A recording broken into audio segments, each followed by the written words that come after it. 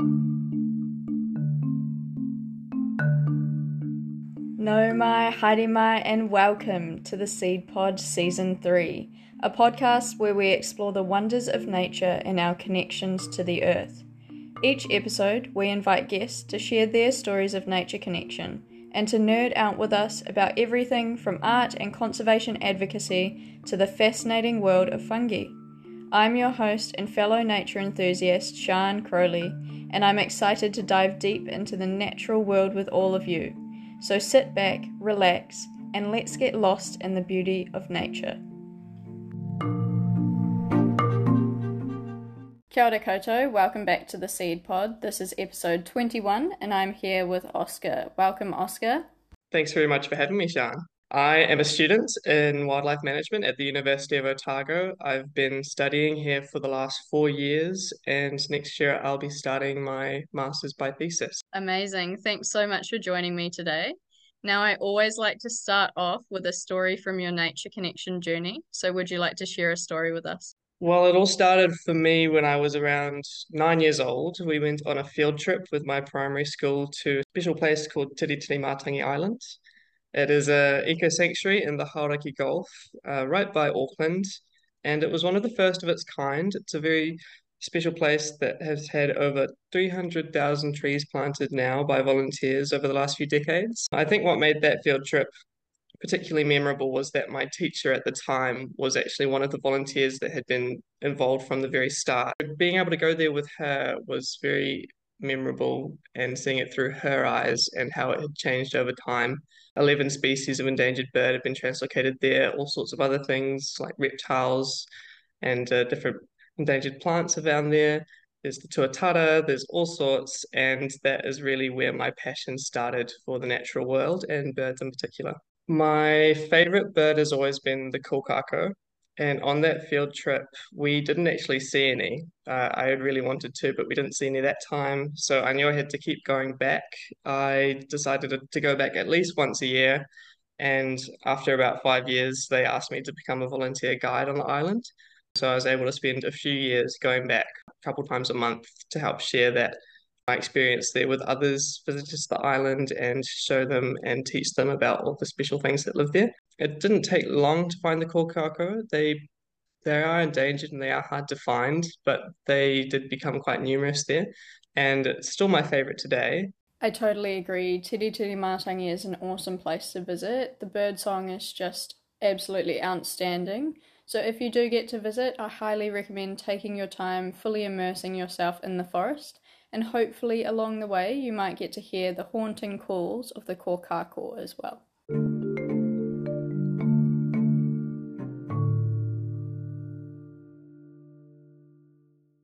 So you mentioned getting interested in New Zealand wildlife through that trip to Matangi Island with your teacher.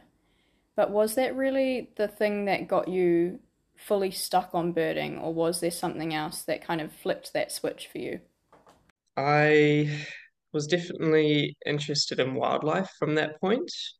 It took a few years to get a proper foothold and to sort of encompass birding as well. It was around, age 15, 16 that I properly embraced birding and going to look for many different kinds of birds, specific kinds of birds, observe their behavior, count them, help with their conservation, things like that. It, evolved naturally from that point onwards. I don't know when the switch flicked specifically, but I am also very interested in seeing birds that don't show up very often. Some people might call them twitchers. That's fine. I don't mind.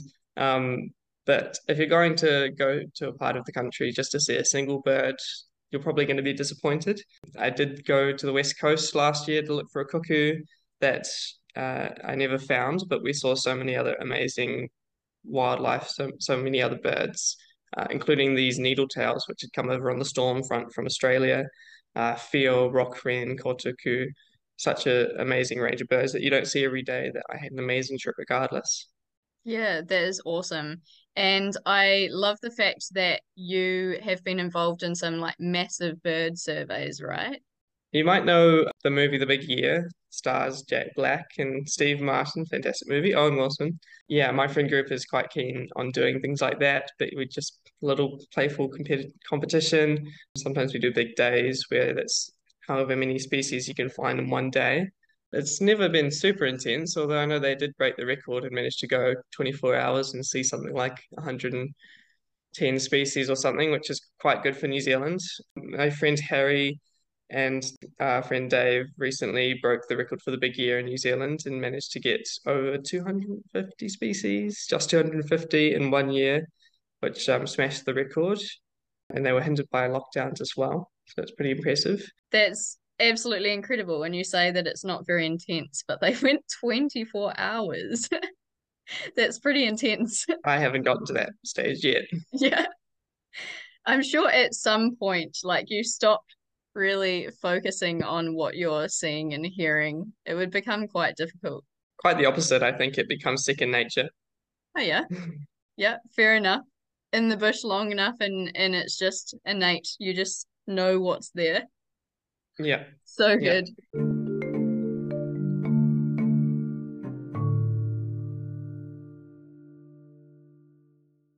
Now, you've been interested in birding for quite some time, and I wondered if you have a memorable species interaction that you'd like to share. There's far too many to choose from. I could do a couple that stands out. Last year I applied to be, well, the year before now, I applied to be a Blake and Z ambassador and was able to go to another special island called Pukenui, Anchor Island in Fiordland, which is one of the very few places that have Kākāpō. I'm sure everyone listening is familiar, but it's a nocturnal parrot. It's the largest parrot in the world. It's the only flightless parrot. It's got all these weird quirks, and they are truly a sight to behold. They're about the size of a small dog, and they blend in perfectly with their environment. They've like got all sorts of shades of moss, green and yellow, and even though you're on a small island with 80 of them, which is probably about a third of the population now, they can be very hard to find, let alone see if they're right in front of you. Their main tactic is to freeze. That serves them well against avian predators such as eagles and owls, but mammalian predators, which we brought to New Zealand in the last few hundred years, have decimated them as they hunt mainly by smell, and the Kākāpō definitely smell. They smell a little bit like a musty old clarinet case. And it took me about a week being on this island, volunteering with the team to actually see one. I had a permission to go out and spend the night in a tent near one of the nests, not too close. I didn't go to the nest, but there was in an area where a lot of subadult kakapo were hanging out and just causing general mayhem. So I went to spend the night in this tent and was very lucky to spot probably half a dozen different kakapo. They kept me up until 2 a.m. running around the tent and squawking and booming. They make this really loud, low traveling boom sound, which they use to attract the females. And we had lots of fun. It took them about 5 minutes to get used to me, and then they were just much more interested in each other, chasing each other around. It's so cute, and they are super clumsy as well. So it's quite funny watching them run around after each other. And I love the way that you described the way they camouflage, right? Because their feathers are next level incredible. They're beautiful. And as you say, there's so many different kind of like patchy different colors and it blends in perfectly to the bush and they're so well adapted to those environments. But as you say, when we've introduced these mammalian predators and they're stinky creatures, it's very easy to be able to find them and very easy to hunt them if they freeze. So thanks so much for sharing that. It's such an amazing experience that you got to be able to spend some time with those incredible creatures. I know several of our guests have talked about the Kākāpō and how special they are and talked about the ambassador of the species as well, Sirocco, who has been able to go around the country and has really connected to a whole bunch of people. And for some people, it's been the reason they've got into conservation as well. Yeah, I've actually met Sirocco long before I ever went to volunteer with Kākāpō. When I was 11, he came to Maungatautari and I was able to see him there. Very special. Kakapo, they became so rare that they thought they were extinct for a long time. And then they knew of a few males in Fiordland, but they only knew of males, so they were functionally extinct. And then they found a population of 1 or 200 down on Rakiura, Stewart Island. Since then, the population has always been very low, but they had to take them off of the mainland and Stewart Island to put them on safe predator-free islands for them to start to recover. In doing so, there hasn't been a kakapo on the mainland for roughly 40 years. The North Island, though, it's been closer to 200 years since there was a kakapo there, and they were once one of our most common birds. And a milestone was reached when 4 young males were translocated into Maungatautari mainland eco sanctuary. It's the largest eco sanctuary in New Zealand. I think it's around 3,000 hectares. It's got this incredible, super long predator-proof fence, which had to be kakapo proofed before they were put in there. Although I've been told there is no such thing as a kakapo-proof fence, I'm sure they tried their very best. Kakapo can't fly, but they really think they can. They will jump up a tree that's swaying in the wind and wait for it to get to the right momentum before they jump off and just glide down. So that could be one way they get over the fence, but so far they're settling in quite well, apparently. I would assume they're quite heavy birds as well. Yeah, I think they're about a few kilograms. That's quite a hefty bird, so you wouldn't expect them to glide very gracefully if they did choose to do that. No. You probably don't hear too much about seabirds, but they have a special place for me as well. I really enjoy seeing birds on the water, especially because our oceans are so interconnected that you never really know what's going to happen when you're out on a boat. This seabird actually came to me, kind of. It came to land, and I was in Gore at the time, passing through to go meet a friend who works for Doc down in Southland to do some weight accounts. And he called me as I was passing through Gore on the way from Dunedin and said, "This king penguin's just walked up on the beach. Do you want to go and take photos of it to see how it is?" And it couldn't have been more perfect timing. It had shown up in a place called Fortrose. It was the nearest bit of coast to me at the time, about 45 minutes drive. And we went down there and we searched for a couple of hours, no sign at all. So he said that he was going to go check on the other side of the spit, which is like 5 kilometers long. It could have been anywhere along there. And we decided to follow. And as we rocked up, frantic waving and yelling, and they picked up this king penguin in the scope about a kilometer down the beach, which is really exciting. So if you're not familiar, king penguin is the second largest species of penguin. It stands probably almost a meter tall, and they don't breed in New Zealand, but they do visit more regularly than you might think.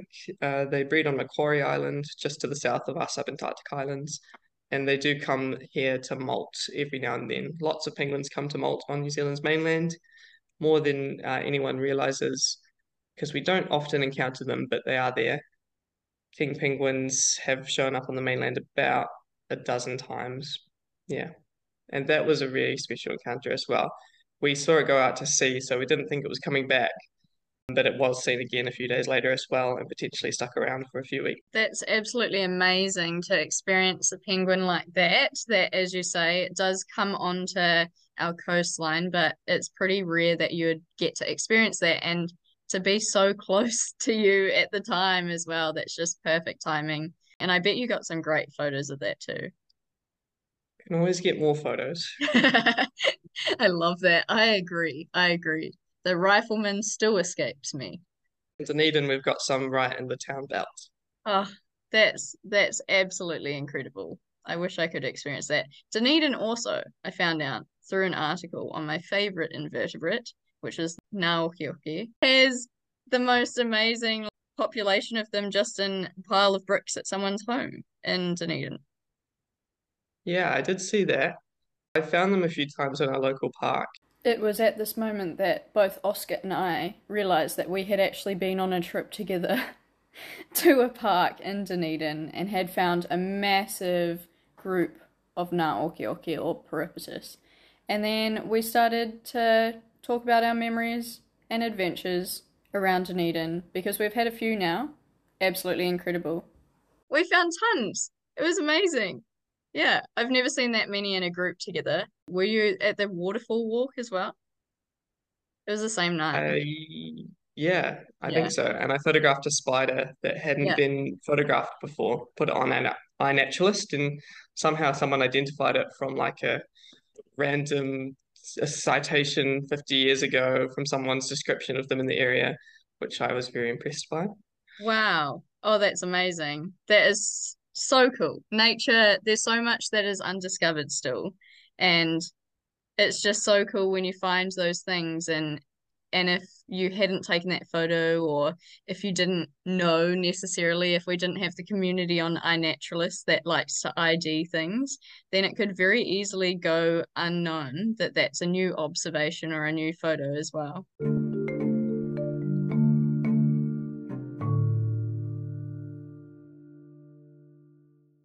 You are an incredible wildlife photographer, if I do say so myself. I've been on some pretty cool adventures with you, and it's been really awesome to see the behind the scenes of those photos. But I'd love to hear, how has that added to your nature connection experience? Well, thank you. I think photography is a very important way to engage with nature. It really opens my eyes specifically to how wildlife interacts with each other, with its environment, how it goes about its day to day. It's one thing to go and photograph something once, but to actually watch it over time and see what changes across a day or a season or a year is really eye-opening, and I think useful if you're going to do longer term research of a species, which I think is particularly important to see which of our species, needs the most help. It's clear what's endangered in some cases, but it's not always clear what's driving that. And photography provides a different angle, among many other things, to look into that. There's so many different benefits. I could spend hours talking about how wildlife photography is useful, but I think the one that comes to mind is how it can be used to inspire and raise awareness. I'm quite lucky to have lots of people on social media who like my photos, and I try to get specific tidbits and informative facts to go with them so that they take something home, not just enjoy the pretty pictures. Yeah, for sure. It's such an amazing form of science communication. And to take that to the next level, I guess, you've got this amazing social media following, but you've also now got something else. A Naturalist Guide to the Birds of New Zealand, Oscar Thomas, second edition, out now. Yeah, I should probably start from the beginning and Yep. say that I had a friend, Liz Light, who was a fan of my photos and was also a member of Bird New Zealand. And she was publishing a book called The 50 Best Bird Watching Sites of New Zealand and wanted to use some of my photos in that. She ended up using quite a lot of them, and I ended up helping her with the actual conception of the book. And that came out and was quite successful. And the next year, the publishers, who John Beaufoy Publishing, they're based in London, were quite keen to do a proper guide to the birds of New Zealand, and Liz suggested that they approach me for that. And one thing led to another, and it took me about a year, but I managed to piece together the Naturalist Guide to the Birds of New Zealand. Mostly my own photos, but I don't have photos of everything yet, so I'm very grateful for friends who allowed me to use their photos in the book. It covered 238 birds of New Zealand and released in 2020. As we know, books go out of date quite fast. So for the reprints this year, we have made the second edition with over 200 new photos and rounded up the species to a nice round 250. I would love to hear more about that publishing journey then. So, what is it like producing a book? What were the challenges? What were some of the wins along the way as well? I wasn't actually in New Zealand at the time. I was on exchange. I spent a year in Belgium in 2019, which was fantastic and allowed me to spend some time focusing on this. But also, I couldn't go out and I couldn't get any new photos or learn anything new in the field. One thing I did do was take a lot of trains, and that gave me a lot of time to put a pen to paper and get my thoughts out, and then fact check those and make sure everything was ready. I finished writing the book 2 weeks into coming to uni down here in Dunedin. So shortly after I came back to New Zealand. And if you knew me the first 2 weeks of uni, you probably wouldn't have known me. I was quite reclusive, hiding away all day and all night, finishing it. But it came together, and I think it went quite well. Anyone can write a book. I'm lucky that they asked me, and it wasn't the other way around. It's inspiring to see so many young people writing books these days. And it's awesome to know some of those people and to be able to buy their books as well and to have them on my bookshelf over here and to be one of those things that I use in the field because, it's one thing to have an amazing guide for the creatures that we get to see, to be able to help people connect to those creatures and to learn those facts, but to also know that someone that a friend of yours, has created this and put so much time and effort into the creation of this is pretty cool. Yeah, so another couple projects kind of spawned from that. Liz Light passed away shortly after the 50 Best Birdwatching Sites came out. So the publishers actually asked if I wanted to revise that as well, which I was very gracious and happy to do. I pretty much left it as it was because she'd done such an amazing job and had a very specific way of describing these places. Liz wasn't a birder, but she was a travel writer and she had such a lovely way of writing.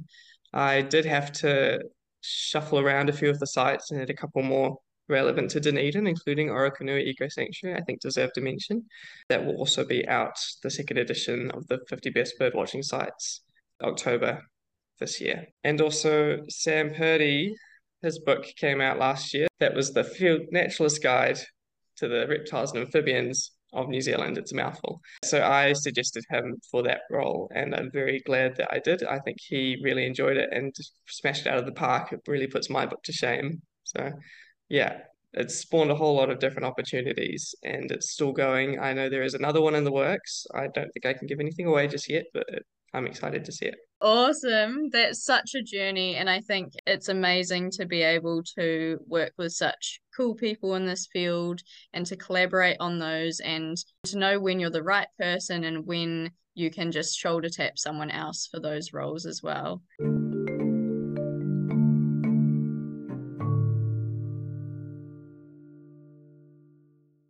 You've been on lots of expeditions. Would you like to tell us a story from one of those? So I've just been in the field last month to preemptively trial some of my master's field work. It's very early days. This project has come about over the span of the last like 3.5 months at breakneck speed, but it's quite exciting. We are looking at the southern New Zealand dotterel, the rako, and where they go in the summertime. There's only 126 of them left at last count in March this year, so they are critically endangered. They're the rarest of the dotterel family.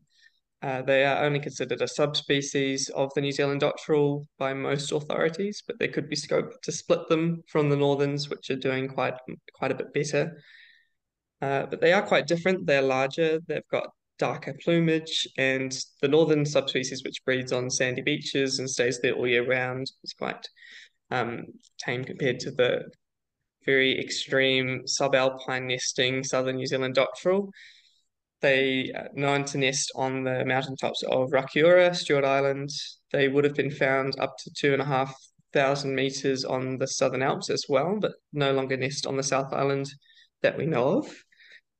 But the 126 that remain, of those, we kind of know the location of about 20% of them over the nesting season, over the summer period. So they count them in winter when they flock down at the coast, main sites being Mason Bay and Aotearoa Bay. But they go off and nest somewhere in the summertime, probably somewhere backcountry, Rakiura, but that location is not clear. And because of that, we can't really protect them during this very vulnerable time in their lives. The reason they're so rare and they are continuing to decline at a rate that could see them extinct by 2030 is mainly because of predation and mainly from feral cats. That's what the data indicates, at least. And as a result, DOC is funneling all of their resources into trapping around the nesting grounds of the southern dotterel to protect them. But if you only know where 5 pairs are nesting, you're only protecting that small fraction of the population. There's not much good you can do. So what we have done is put trackers on birds that we don't know where they nest, and we'll be following them throughout the summer to see where they go. We managed to tag 3 birds last month. We were hoping for more, but they proved very hard to catch. So it was good to get a practice run in before the proper field work next year. Yeah, for sure. And I can imagine that's really difficult to get them. And it would be so interesting to find out where they are heading to nest as well, because If they're heading that far up the mountain tops, or they could be, then that could be some interesting field work for sure. Luckily, Rakiura only goes up to just under 1,000 meters. But they could surprise us. They could head to the Southern Alps. They could go somewhere even like Big South Cape Island off the very bottom of Rakiura, which is predator free. Maybe that's the only reason there are still some chicks surviving this onslaught of feral cats. Who knows? We'll have to wait and see what the data says. Yeah, definitely. That's amazing.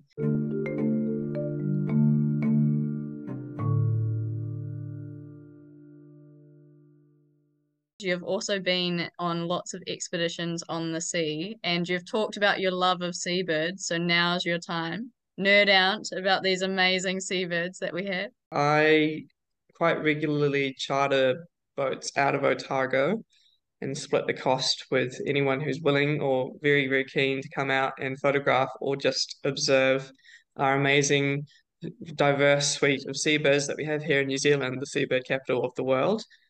There's no two trips are alike. There's no knowing what you'll see out there on the water. As I said, this ocean is all connected and anything can show up anywhere. I spent the summer working for Monarch Wildlife Cruises as well, and will continue to do so this summer. They just run little hour-long cruises around the Tairua Head Royal Albatross Colony, which is only 40-minute drive from Dunedin, and very special in that it's the only mainland colony of albatross anywhere in the world. So we've got them right on our doorstep. They just are found all throughout the Southern Ocean, but they breed here, right in Dunedin. So we're very lucky to have them there. A few months ago on the Monarch, we saw this bird after like 300 trips. There was this thing that no one recognized but me. Just a few meters from me, hovering by the boat, was a thing called a great shearwater, which is a species that is normally found in the Atlantic Ocean, but happened to be here right on the other side of the world. So that was very exciting, and I managed to make the 40 other people on board very excited as well. It's only the 11th time one's been seen in New Zealand, and I think the first for about a decade. So that was very cool. Just one of the many examples of things that can turn up because seabirds can travel so far. I mean, albatrosses have been recorded at going over 1,000 kilometers in a day, breaking records, going over 100 kilometers per hour. You know, they can smell their food from 20 kilometers away. They don't need the land. They don't want the land for anything other than laying an egg. So we're going into their world when we go out on a boat.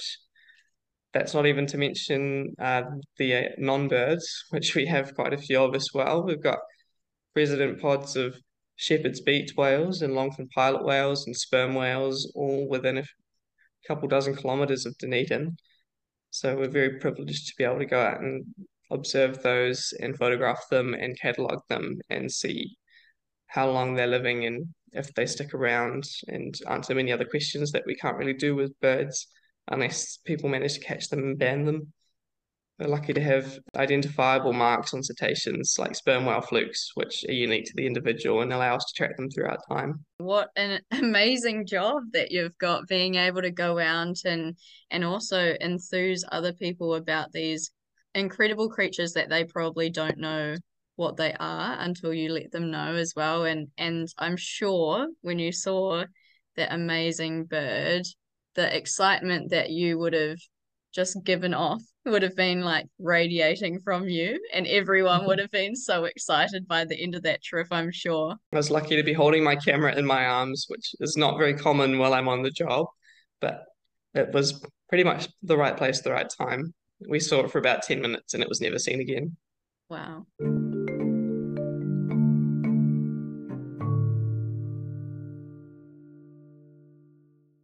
Bird of the year, or this year, bird of the century. Would you like to talk about that? Bird of the Year has been very big in New Zealand for a while now. It grows in popularity with every year and almost seems to pick up a new gimmick every year, but that's fine, you know, anything to keep it relevant and in the public eye. I first became involved with Bird of the Year when I was 13. I helped with the Kōkako campaign, and then in 2015 I started running it, which we didn't win that year, but in 2016 we managed to scrape away a victory. I think we got just over 3,000 votes, and It was in part thanks to the Rotohu Ecological Trust, who help actually maintain the kōkako population near Rotorua in the central North Island, one of the larger ones now, as well as Carolyn Robinson at Seven Sharp, who approached me and said it's her favourite bird too. We should do a piece on it. So I think that's what gave Kōkako the edge that year. Very exciting. I really enjoyed campaigning for it and just being able to raise awareness of such special birds. And after that, though, I decided to give other birds a chance and stop campaigning myself. It's been a while now, and a lot of things have happened. A bat has won. Kōkako hasn't won again, but Kākāpō has won twice and would have won a third time if the bat wasn't included. So I've decided to throw my weight behind my master species and help the southern dotterel go for bird of the century this year. I think it's a long road to try and get the crown, but it would be worthwhile to throw one of our most endangered species back into the public eye. Amazing. So everyone listening, that's one of the birds that you can vote for. There's so many amazing manu, so many amazing birds that we have here in Aotearoa, and a lot of them are critically endangered. A lot of them are endangered. There's also some extinct in the running this year as well. I wouldn't be surprised if one of the more well-known ones like Huia took the crown. No complaints there. But we do also have the lovely snipe, always in the running as well. One of my favorites. It's a cryptic little wader which no one ever sees because it's gone from the mainland. And despite being a wader, it likes to live in very dense vegetation. It can still be found on small islands down in the subantarctic and in the Chathams. But yeah, the extinct South Island snipe was one of the three species that went extinct when rats invaded Big South Cape Island in the 1960s, alongside the bush wren and the greater short-tailed bat. It was just the South Island saddleback that managed to be translocated successfully to a different island in time. Yeah, I think it's really cool to draw attention to all these things. You know, every bird has a story, and I think everyone deserves to know these stories and respect and care about them, and hopefully change their ways to give them a better chance in the future. Yeah, definitely agree with that. Do you play Wingspan, the board game? I do. Yeah, I Oh. actually received it as a gift twice in the same year from my mum and my flatmates. And my mum didn't think it would be a problem because she asked me if I had it, but she asked me 10 months in advance. And in that time, someone had already gifted it to me. That sounds like my kind of planning for presents as well. I see something and I'm like, oh, this will be great for Christmas next year for so and so. I managed to exchange one for the Oceania expansion. Nice. Yeah. It's so fun. I just really like the little player eggs, the little tokens. They're just so fun to play with. The eggs look quite tasty, right? Like little chocolate eggs. They really do. It could get quite Yeah, confusing. I would definitely like to first year at some point with all those expansion packs. Definitely.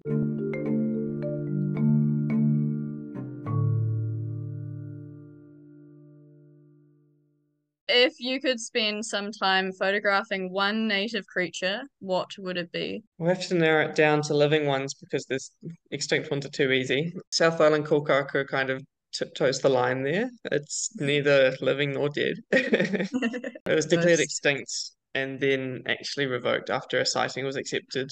Many more sightings have been made. There's a couple hundred sightings every year, probably related to the fact that there is a $5,000 bounty if you can prove it. But no one has ever been able to prove it, but we can still live in hope. That is one that I would definitely like to photograph. A little bit more realistic, but also not really, is the only endemic species of bird, barring the South Island kōkako, which has no photos of it in the wild. And that is the Auckland Island rail. There Mm. are half a dozen photos in existence. One is in captivity 50 years ago from one they took to Mount Bruce, Pukaha Mount Bruce, and the rest are all in the hand. I was browsing through eBird photo database the other day, and this was the only endemic bird to New Zealand that didn't have a photo. There's over 52 million photos on that website, so pretty poor going really. And there is a good reason for this, though. They are only found on a couple islands where no one's allowed to go. But I do hear that even if people go to those islands, and they often do to, research seabirds and things like that, they can spend months there and not see this bird. They're Wow. very cryptic, very small. We don't know if they can fly, but I would like to go to these islands. They live on Adams Island and Disappointment Island, and see if I can find them and photograph them. Wow, I absolutely love that. And I also love the names of the islands and want to know why one was called Disappointment Island. Was it Yeah, I because they think couldn't it's find it? They couldn't find the bird. it could be. I think it's become a bit of a meme. I'll see if I can dredge up a little quick little. The etymology of Disappointment Island is unclear. However, the naming of the islands that lacked resources, such as the Disappointment Islands, may have been a contributing factor. It is also possible that frequent shipwrecks may have influenced the island's name as well. It is like a barren rock with seabirds, so it wouldn't be the best place to be shipwrecked unless you did have enough food and water. Yeah, that does make sense. That would be very disappointing. Well, thank you so much for joining me tonight, Oscar. It's been an absolute pleasure having these chats about our amazing native manu that we have here. And it's so incredible to think about the things that have been before, the things that are here now in very low numbers that are really hard to find, as well as all of the amazing creatures that are much easier to access for a lot of people as well. So thank you for sharing about your favorite manu because they're all amazing and deserve to be shared about. Likewise, thank you very much for having me.